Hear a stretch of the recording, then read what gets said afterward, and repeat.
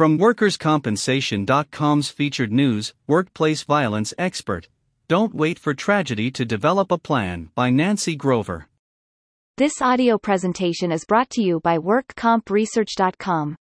Forms, email updates, legal, regulatory, and compliance information, and more, for 53 jurisdictions across the U.S.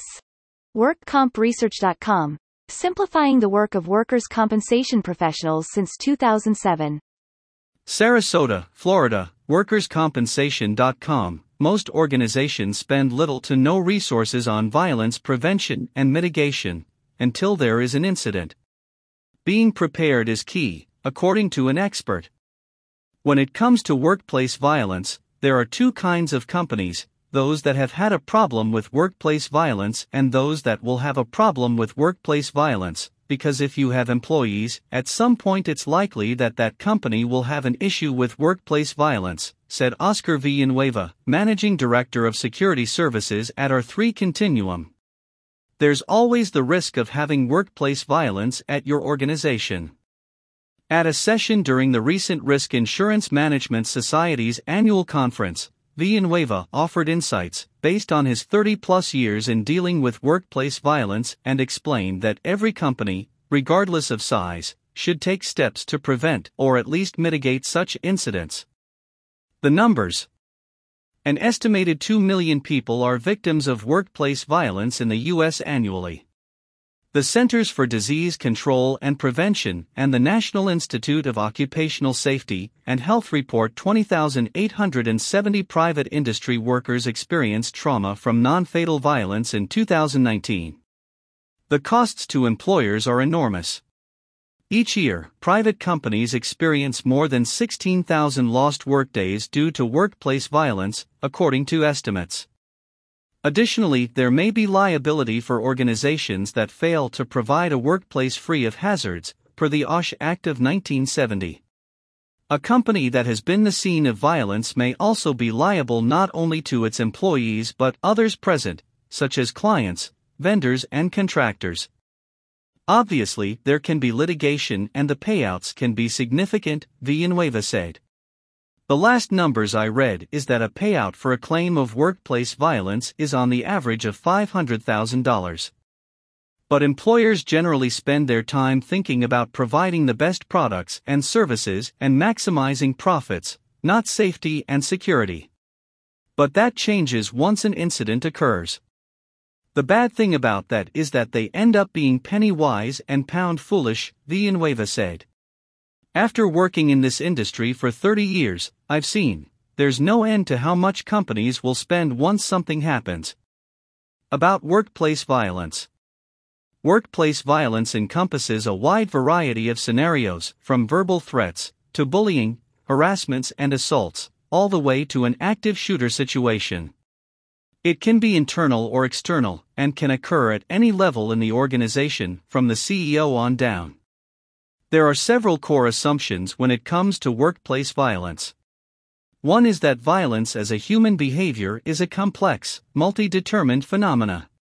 We all have the potential of being violent, Villanueva said. Most of us are not, but some people are for a variety of reasons. Another is that a person who commits violence does not just snap. Villanueva likened it to a volcanic eruption. It builds up over time and eventually it shoots up. People are exactly the same way, he said. There are signs you can look for to figure out if someone is on that path of violence. Among the signs are a past or present history of violent behavior, changes in behavior, such as becoming angry, agitated, or confrontational, behavior consistent with mental illness, talk of suicide or harming oneself, frequent mention of or a known obsession with weapons. That in and of itself is not necessarily a problem because there are a lot of gun owners, hunters and gun collectors. That doesn't make you a potential workplace violence attacker, Villanueva said. But when you combine that with some of the other signs, then it could become a problem. Workers prone to violence may also have a belief that they are being persecuted. They may tend to be grievance collectors. They go through life angry at life and always blaming people. They don't take any personal responsibility, Villanueva said. If they get terminated or something doesn't go well at work, it's not their fault, it's always someone else's fault, usually the company's. Understanding the precursors to workplace violence is important in setting up a program to address the issue. Also key is to know what resources are available for assessment and management, something that should be done proactively. For example, it is very good to have a good relationship with the local police department because you might have to call them at some point, Villanueva said. To develop that relationship, you really should go visit them whenever you can, not when you are in the middle of a crisis. Have a plan.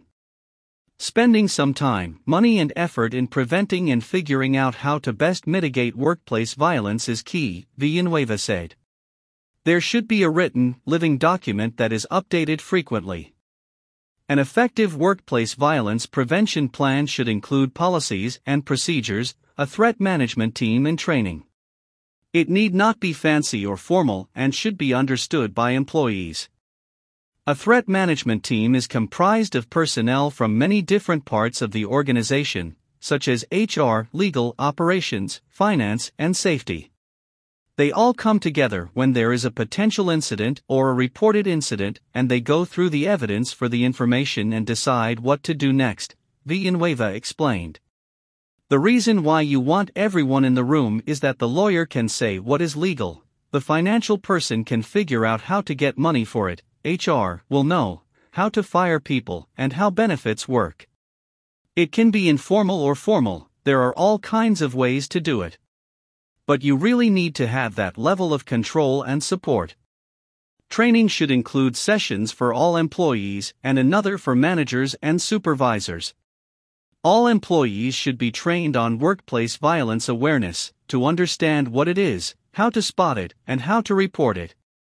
The other group of people to train separately are managers and supervisors, because those are the ones to handle that complaint, that take that information and do something with it, Villanueva said.